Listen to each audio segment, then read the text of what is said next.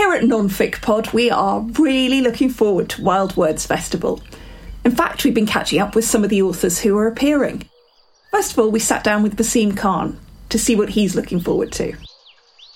Wasim Khan is a serial killer. I write crime fiction, and so I am always finding intriguing ways to bump off one of my characters. When I'm not writing, I tend to play cricket very badly. I'm usually injured. This season, I've managed to injure myself before the season even begins. But I've always been a nature lover. One of my fondest memories of my late father is the pair of us watching wildlife documentaries together. And he would love documentaries about lions on the Serengeti, and he'd burst into laughter watching a lion make mincemeat of a gazelle. But for me, I've always loved that whole aspect of nature. So as soon as I heard Wild Words Festival, I just wanted to be out there. Join Wasim and a whole host of other amazing writers at Wild Words Fest. Have a look at wildwordsfest.eventbrite.com and use the code NonFicPod for 10% off all tickets.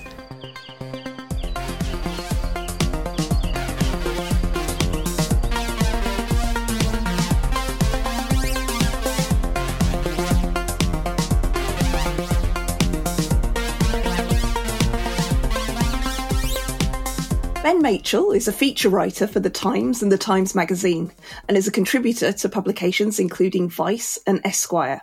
He's been shortlisted for Feature Writer of the Year at the British Press Awards. Welcome, Ben. Thanks so much for having me. The Unusual Suspect reads like a thriller with a complex protagonist who just happens to be a human being. In this book, at least, who is Stephen Jakeley? Yeah, so Stephen's a young man who, I suppose, in the run-up to the financial crisis of sort of 2008, had become kind of increasingly preoccupied with really the harm that was being done, or he felt was being done, to the planet and to the people of the planet by this global capitalist system. And as the financial crisis began to unfold, he did what I suppose a lot of people at the time were doing, were looking around and saying, someone should do something. And Stephen decided that he would do something. And what he decided he would do would be to become a bank robber. He would literally rob from the rich. He would rob from the banks and find a way to distribute this wealth back to the poor, back to the people who needed it. And in so doing, the plan was really kickstart a process that would help save the planet.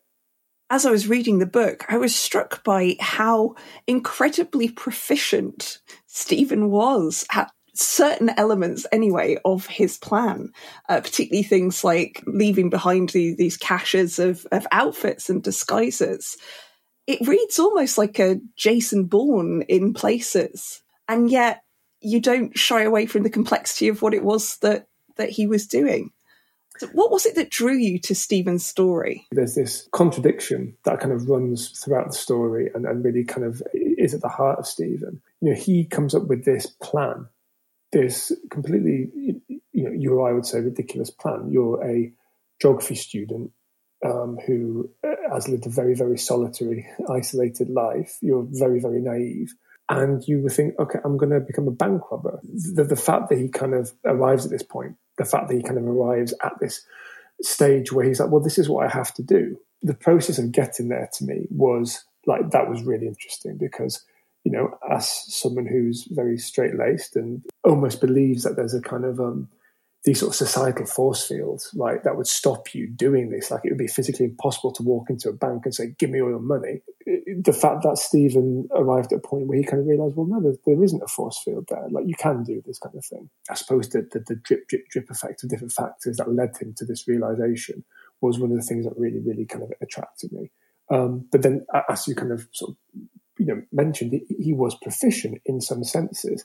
And there's this kind of, what I found that the more time I spent with him and the more time we kind of really sort of dug into his actions, that there was this really kind of compelling contradiction between an almost hyper-rational approach. Has a very sensible way of doing something which he's never done before. He's like, well, how do you rob a bank? Well, how do you rob a bank? And he does what a kind of intelligent person would do, and he looks it up. He kind of Googles it. He kind of starts to see how other people have done it. It kind of reminded me of when I need to do some DIY job. And you go on YouTube and you can find people who say, well, these are the whys you don't cut. And he kind of, it wasn't necessarily like a kind of a passionate, it was almost a kind of a dispassionate approach. He's very logical. But then you take a step back and he's doing something that's completely illogical. He's doing something that's the opposite of sensible. And it's, as the story progresses, it's just this odd interplay of Stephen being kind of almost admirably clear-sighted about what he wants to do, and then completely swept away by the narrative that he's created in his head. I get the sense from your writing of him of a person who has reached these extremely well-buttressed and well-drawn conclusions based on what he's seen, the poverty when he travels in Indonesia and the revelations of the financial crisis. And it's merely as you say, the societal force field about not robbing banks is set aside. Everything else seems to follow incredibly logically. Yeah, and entering that space was one of the really interesting things because, I think had this been a story that was, some guy for completely venal reasons or because he is, under some severe delusion, kind of sets about trying to become a bank robber, then it wouldn't have been half as interesting. And also he probably wouldn't have got quite as far. As you say, it's the fact that when you begin to, read Stephen's diaries from the time, particularly, which are absolutely full of these kind of really well presented and well articulated concerns, and lines of argument, right, where he's essentially looking at the world and the way the world works and what humanity's doing to it with this kind of outsider's clarity. And I don't want to get too much kind of, he's this kind of outsider savant type guy. It's just simply that he, for reasons we may get into, kind of on account of his social isolation, amongst other things, he just had this perspective, I suppose, on what was happening around the world and where it was inevitably going to lead to. There's only so much stuff on the planet. There's only so many resources. There's a system which makes people desperate for more and more and more and more. Where is the end point? These days, this kind of stuff isn't kind of crazy controversial thought, but maybe in the early 2000s, it was less mainstream. Part of the appeal, I suppose, is the weight of his logic and kind of almost getting pulled in when you're reading what he would write in his diaries or even talking to him more recently. I've just been kind of like, well, yeah, I suppose you're kind of right. That was an interesting process to put yourself through. How did that relationship develop? How did you manage to straddle that, walk that tightrope between sitting with Stephen and understanding Stephen's place and maintaining the journalistic perspective, the knowing that you're needing to relate this to a wider audience and also bring in, at a slightly later point, the stories of the people who had been on the other side of the counter in some of those banks and bookies? That is the job, right? Like that's kind of the sort of pass-fail test of every piece of work that you do that involves another human being. I suppose I was just very, very conscious of the fact that while on the one hand, this is someone who had a story to tell, and also was, very fortunately for me, kind of curious himself about how things went the way they did and why he did what he did. He didn't have a slick narrative necessarily presented that he wanted to kind of convince me of. I think lots of our conversations were both of us kind of scratching our heads, and that was a nice position to be in because you felt that you were speaking to somebody who it didn't even necessarily always want to be there. I think a lot of the stuff that we talked about, a lot of the ground that we covered was painful to him, obviously, talking about things of which he's, hugely remorseful of, pain that he's inflicted on people, being in solitary confinement in a high security US jail when you're on the autism spectrum. Things like this are not things that he was kind of particularly kind of delighted to be having me asking question about. But, it was very clear to me quite early on that he felt it kind of necessary, that he wanted to go through this process as much as I did. So obviously I had to kind of exercise all the journalistic, rigor and being kind of aware that, this is just one person's story, one person's version of events. But I also felt relatively confident in that he wasn't there to kind of spin me a yarn. And then, as you say, throughout the book, I speak to several dozen other people, whether it's people in law enforcement in the UK or in the US, or people have been victims of Stephen's crimes. So I felt I was able to kind of offer these other perspectives as well. It wasn't just a kind of, and then I did this, and then I did that, and then I did this. It was, and then he did this, and then I remember him, talking to me like this, or kind of, brandishing a knife at me and stuff. But yeah, you're absolutely right. Like that was probably the thing that was probably kept me awake at night the longest, is just making sure that you were presenting something that wasn't just a yarn. And you spoke about the time that Stephen spent, particularly in the US penal system. And your writing about that is, I think, some of the most painful reading in the book. I think I'm right in saying that Stephen didn't have his diagnosis when he was first imprisoned in the US? Yeah, that's right. So when the story eventually leads Stephen to travel into the United States in an attempt to get a real handgun, which he would then smuggle back somehow to the United Kingdom for use in his crimes. And he's apprehended.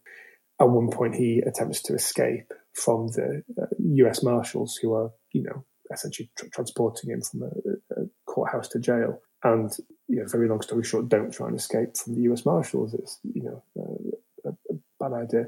And he does end up in solitary confinement in a federal prison. And he does end up in really awful conditions. He's in a very, very small cell, and he's in solitary confinement. And this is really his first experience of being behind bars. And, what we know of people who are on the autism spectrum is that very often things which they, I don't want to say require, but things which are more difficult for them is being taken out of routines and not knowing what's going to happen. And this feelings of disorientation, which very sadly he was specifically subjected to because they were so worried he was going to try and escape again. They weren't sure who this guy was. And in speaking to the prison authorities and in speaking to the marshals, as far as they were concerned, he was this kind of, potentially some kind of international criminal savant, some member of some anarchist cell. They really didn't want him getting away. As you say, the fact that that then does lead him to be put in these really straitened circumstances was just incredibly. I mean, it'd be challenging for anybody. It was particularly challenging for Stephen. And the fact that he has gone through that experience, and similarly to his experiences in Indonesia and experiencing of seeing poverty, he's come out from that and is now working on things like penal reform.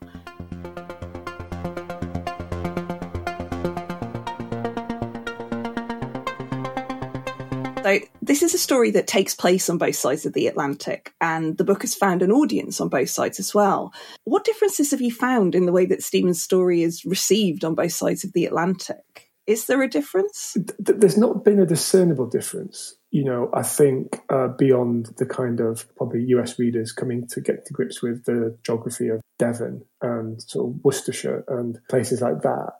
But in terms of how it's been reviewed and in terms of the comments that I've seen people leave, there's not been anything that kind of really marks out, a kind of like a fault line in terms of the differences. And now that you mentioned it, that is kind of interesting to me because, in some ways his actions, robbing banks in seaside towns on the north coast of Devon or in, the outskirts of Worcestershire, it's not Al Capone, it's not Jason Bourne.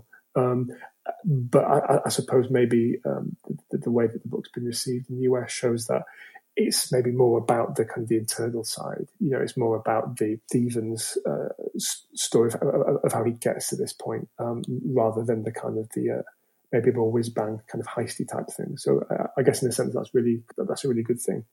The window into the complexity of Stephen's reasoning and how that then leads to. Actually, I think I'm wrong in that. Almost the straightforwardness of Stephen's reasoning and how that leads to his actions. Yeah. I mean, we sort of referenced it earlier, but just his, immutable logic, this kind of, he almost a kind of the equation like clarity. So much of his journal and diary entries was kind of rhetoric. It was kind of stuff that you would probably see posted online. There aren't sort of chinks of doubt when it comes to kind of his sense of this injustice. That's kind of the nub of it, right? It's the injustice that so many people around the world are languishing in real poverty, and it's not necessary, and it's because we have a banking system, a global financial system that is set up to ensure, and you read it and you kind of, it's hard to kind of pick real holes in it. And one of the things which was, for me, as somebody who doesn't really know anything about very much, really getting into the financial crisis and kind of started to kind of look under the bonnet in terms of, well, what was happening and what were subprime mortgages and, why did this sort of cataclysmic kind of crash occur? And you get into it and you're kind of like, oh yeah, you're completely right. It's just literally people being really greedy and hubristic and callous towards other people. It sounds quite studenty. So much of what Stephen writes about in his diaries to himself is quite kind of student union-y. But then he wasn't proved wrong. In this tale, I found myself sitting alongside Stephen and thinking, there, but for the internalized belief that you just don't rob a bank, goes, sort of 20-odd-year-old me. It's a work that shows empathy and understanding without necessarily complete acceptance of everything Stephen's done. And one of the things I noticed about the pacing of this was that the narratives of the people who Stephen had hurt come in a bit later on, after we've seen Stephen's awful experiences in the US penal system. And you also, at the same time, bring in Stephen's reaction to his realization of the hurt that he's given. When you were structuring the book, how much of that was a sort of very deliberate thought of how to weight these beats almost? I mean, when it came to structuring, very early on, I knew that I'd have to do some kind of renovation in terms of the timeline, because his time in the US penal system, which was about a year, he's not just in one jail. I mean, he spends 3 or 4 months in solitary, then he moves to another jail, then he moves to a huge federal facility in New York, and he meets American criminals, many of whom are exceptionally hardened. I think if I'd just started at the start, then the book his crimes would have finished about halfway through, and then he'd have been in jail.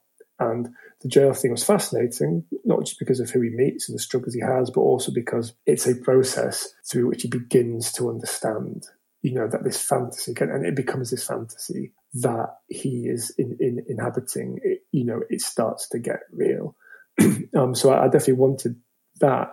I think it was just a pretty practical thing of like, I don't want to stop his crimes halfway through the book. So the idea of essentially bouncing between his time in solitary confinement and in prison, and then his actions 12 to 18 months before seemed to kind of be the best way of doing that.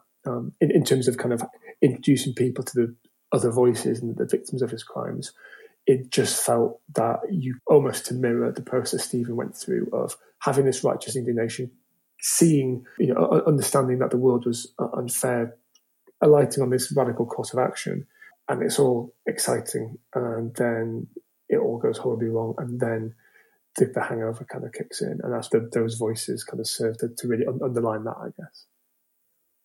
There is one other voice in the book, or another supporting character, that really helped me, I think, understand Stephen, and that is when, in his brief periods when he's not in solitary confinement, he meets a white supremacist in his cell. Yeah, and I don't want to say anything to do with Stephen's experiences is funny, certainly not in a ha-ha way.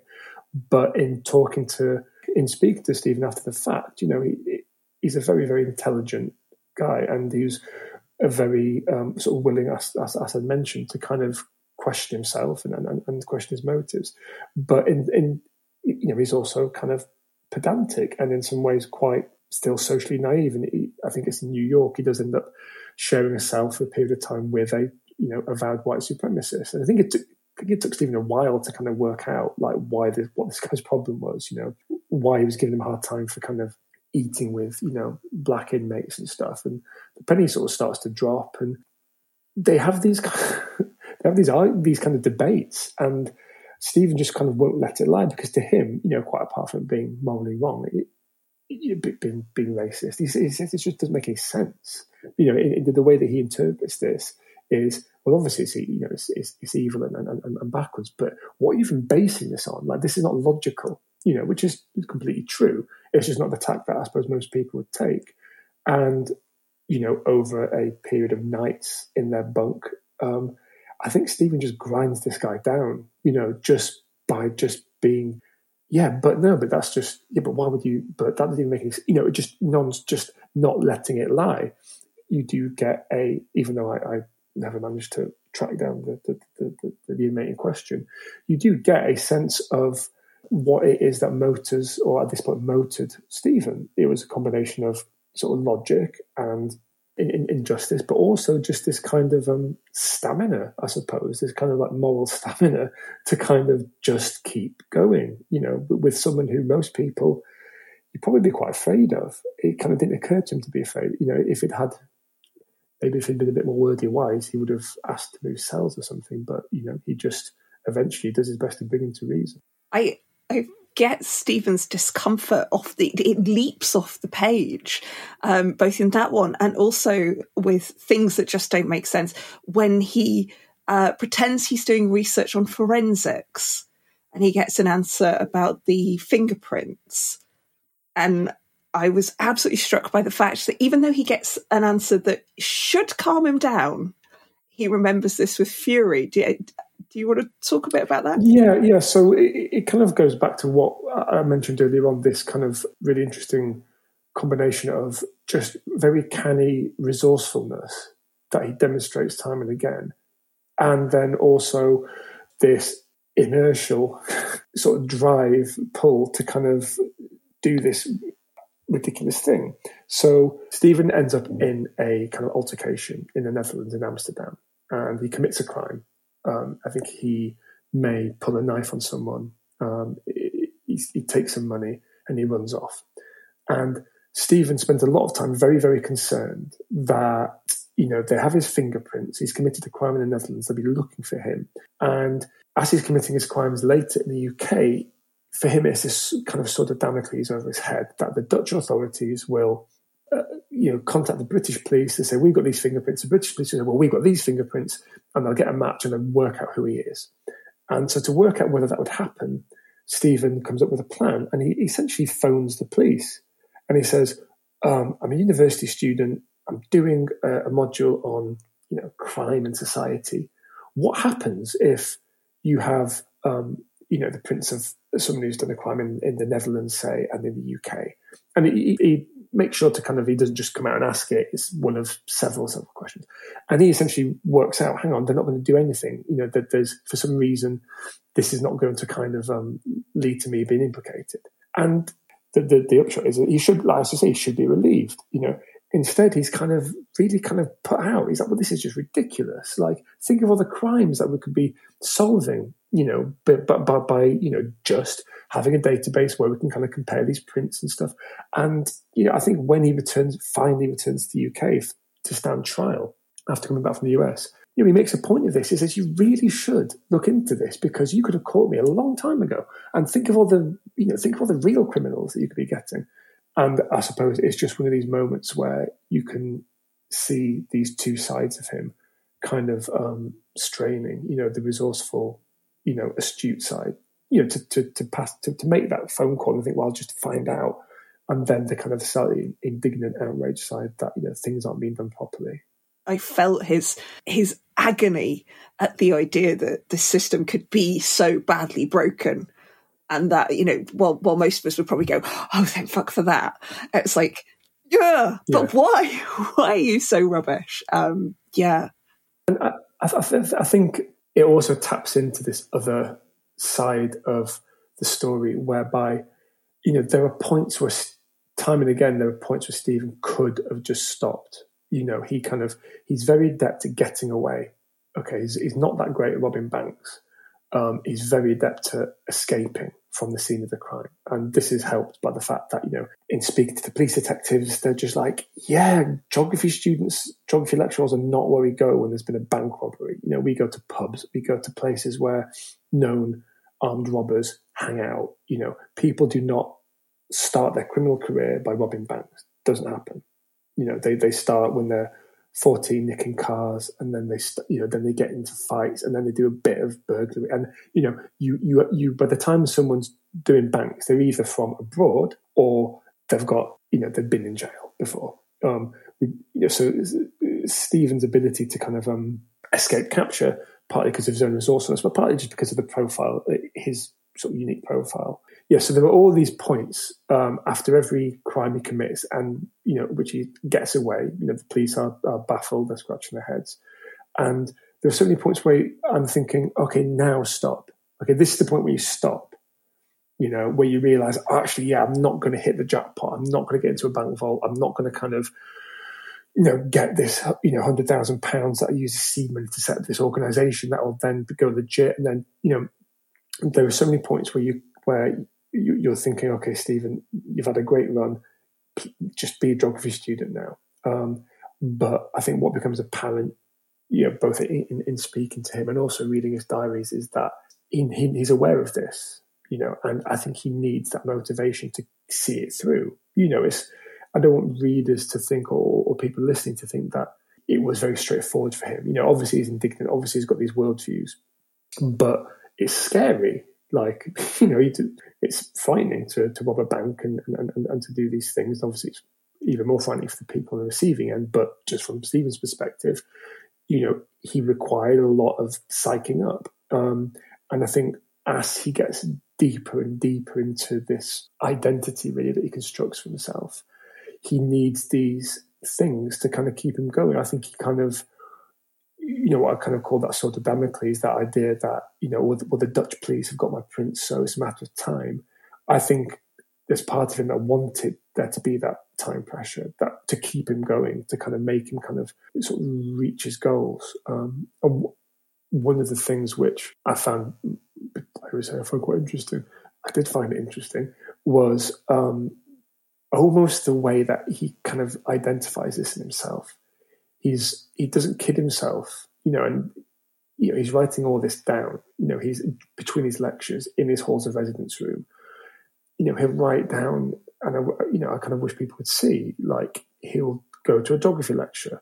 He will ride on his bike into Worcester. He'll buy a sausage roll. He'll walk along the river, and he will say, even the most kind of mundane trip around town, I can turn it into a scouting mission. I can turn it into me, kind of casing up banks. Everything becomes more exciting. Everything becomes instantly more, more compelling and interesting. I've got this drama now in my life. And he's telling himself this, and he's kind of, I can't really speculate to what degree it's to do with him, being on the autism spectrum, but he doesn't seem willing to kind of kid himself about his motivations. He says it's exciting. He says the fame of seeing, these blurry CCTV images of himself in the local paper, it's a thrill. And, he doesn't kind of deny it, and I think this sense of purpose that these crimes give him, and the appeal to his ego, is one of the things that, I don't want to get lost in the telling of it, because ostensibly it's this kind of very earnest and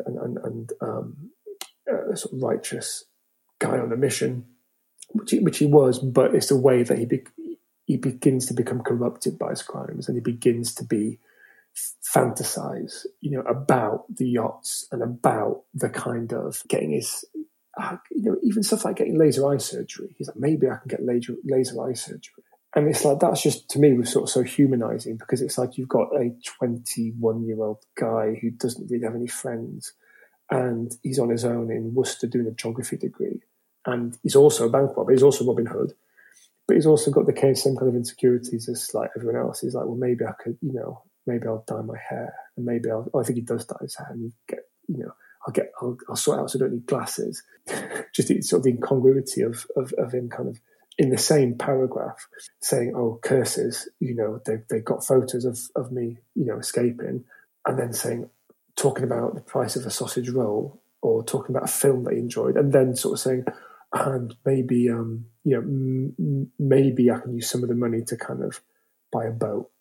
And it's just this mind in action. It's just churning. You can see these kind of all these different things simultaneously going around in his head. And I think that it was some of these things that kind of really sustained me during the writing, because it's complicated, but the complexity of it just made it like so much more sort of human and compelling, I suppose.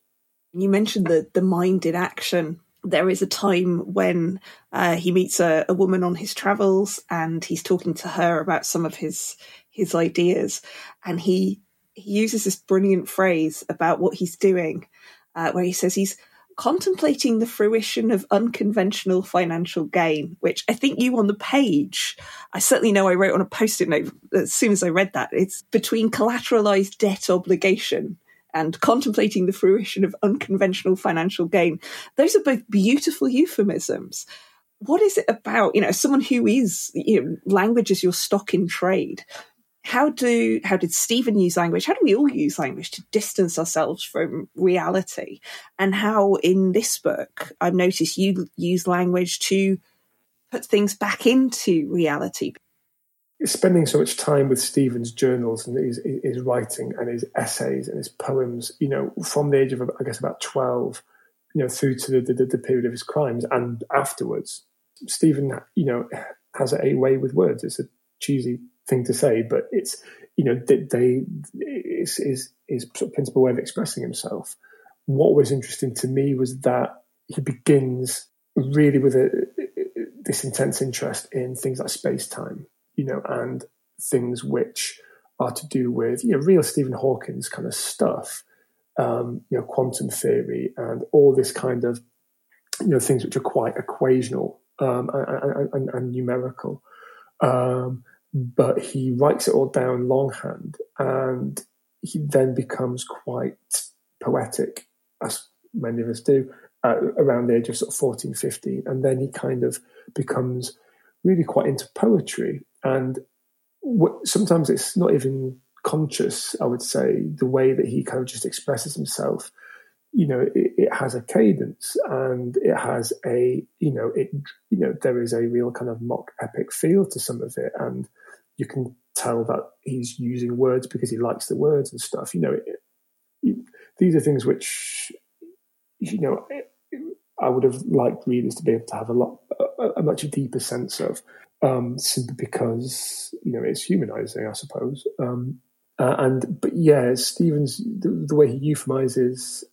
You're right. I guess we all do, and I think this is often a symptom of someone with ASD using complex words sometimes when simple words will do. This is something that you kind of spot here and there, but he makes it work. Like you say, like it kind of. I don't feel the need to kind of get the red pen out. It's just slightly florid, and sometimes you have to kind of check: is that definitely the word that you meant? But my editors do that to me, so I can't throw stones.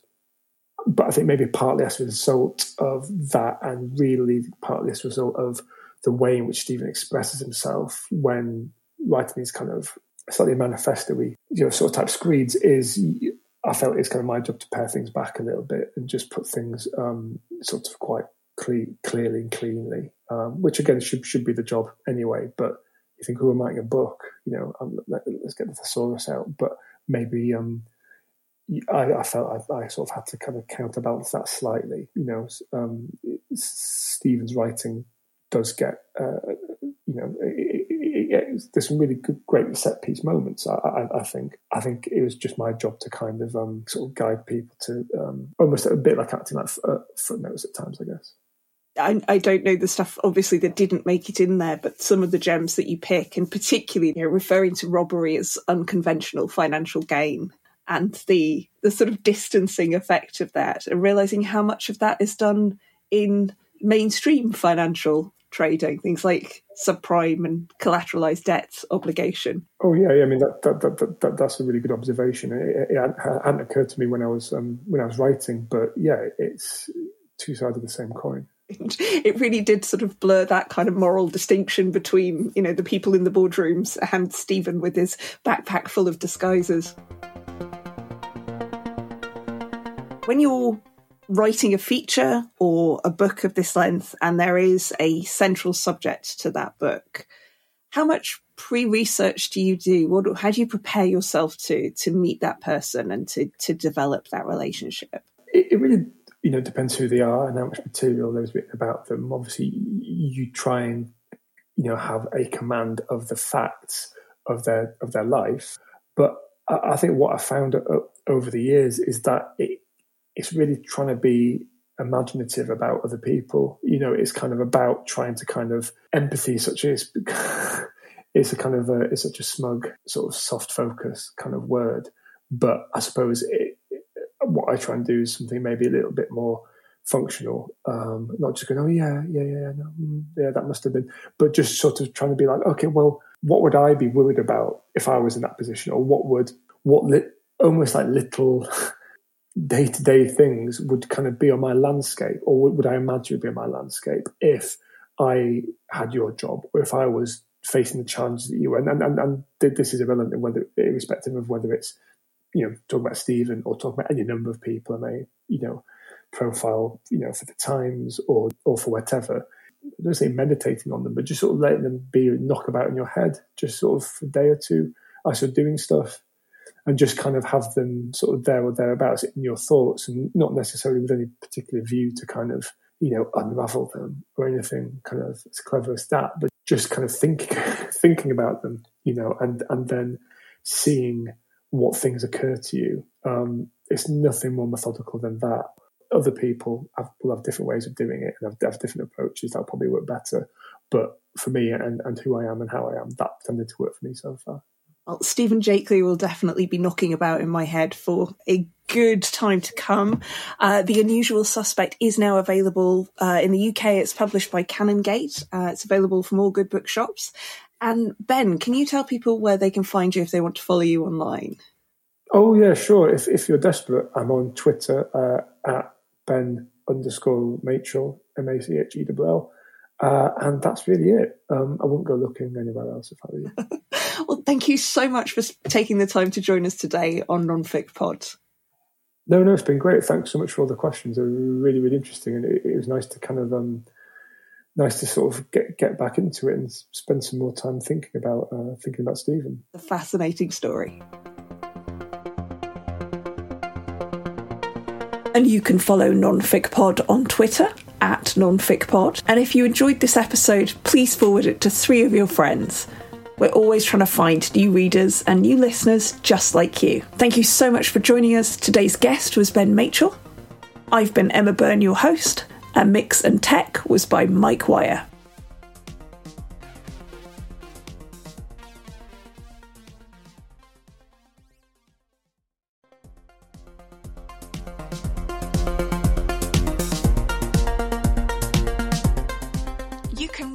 Help us by rating, reviewing and sharing Non-Fic Pod.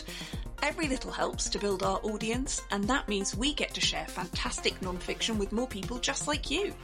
And it helps us to keep bringing you the greatest authors and the hottest reads.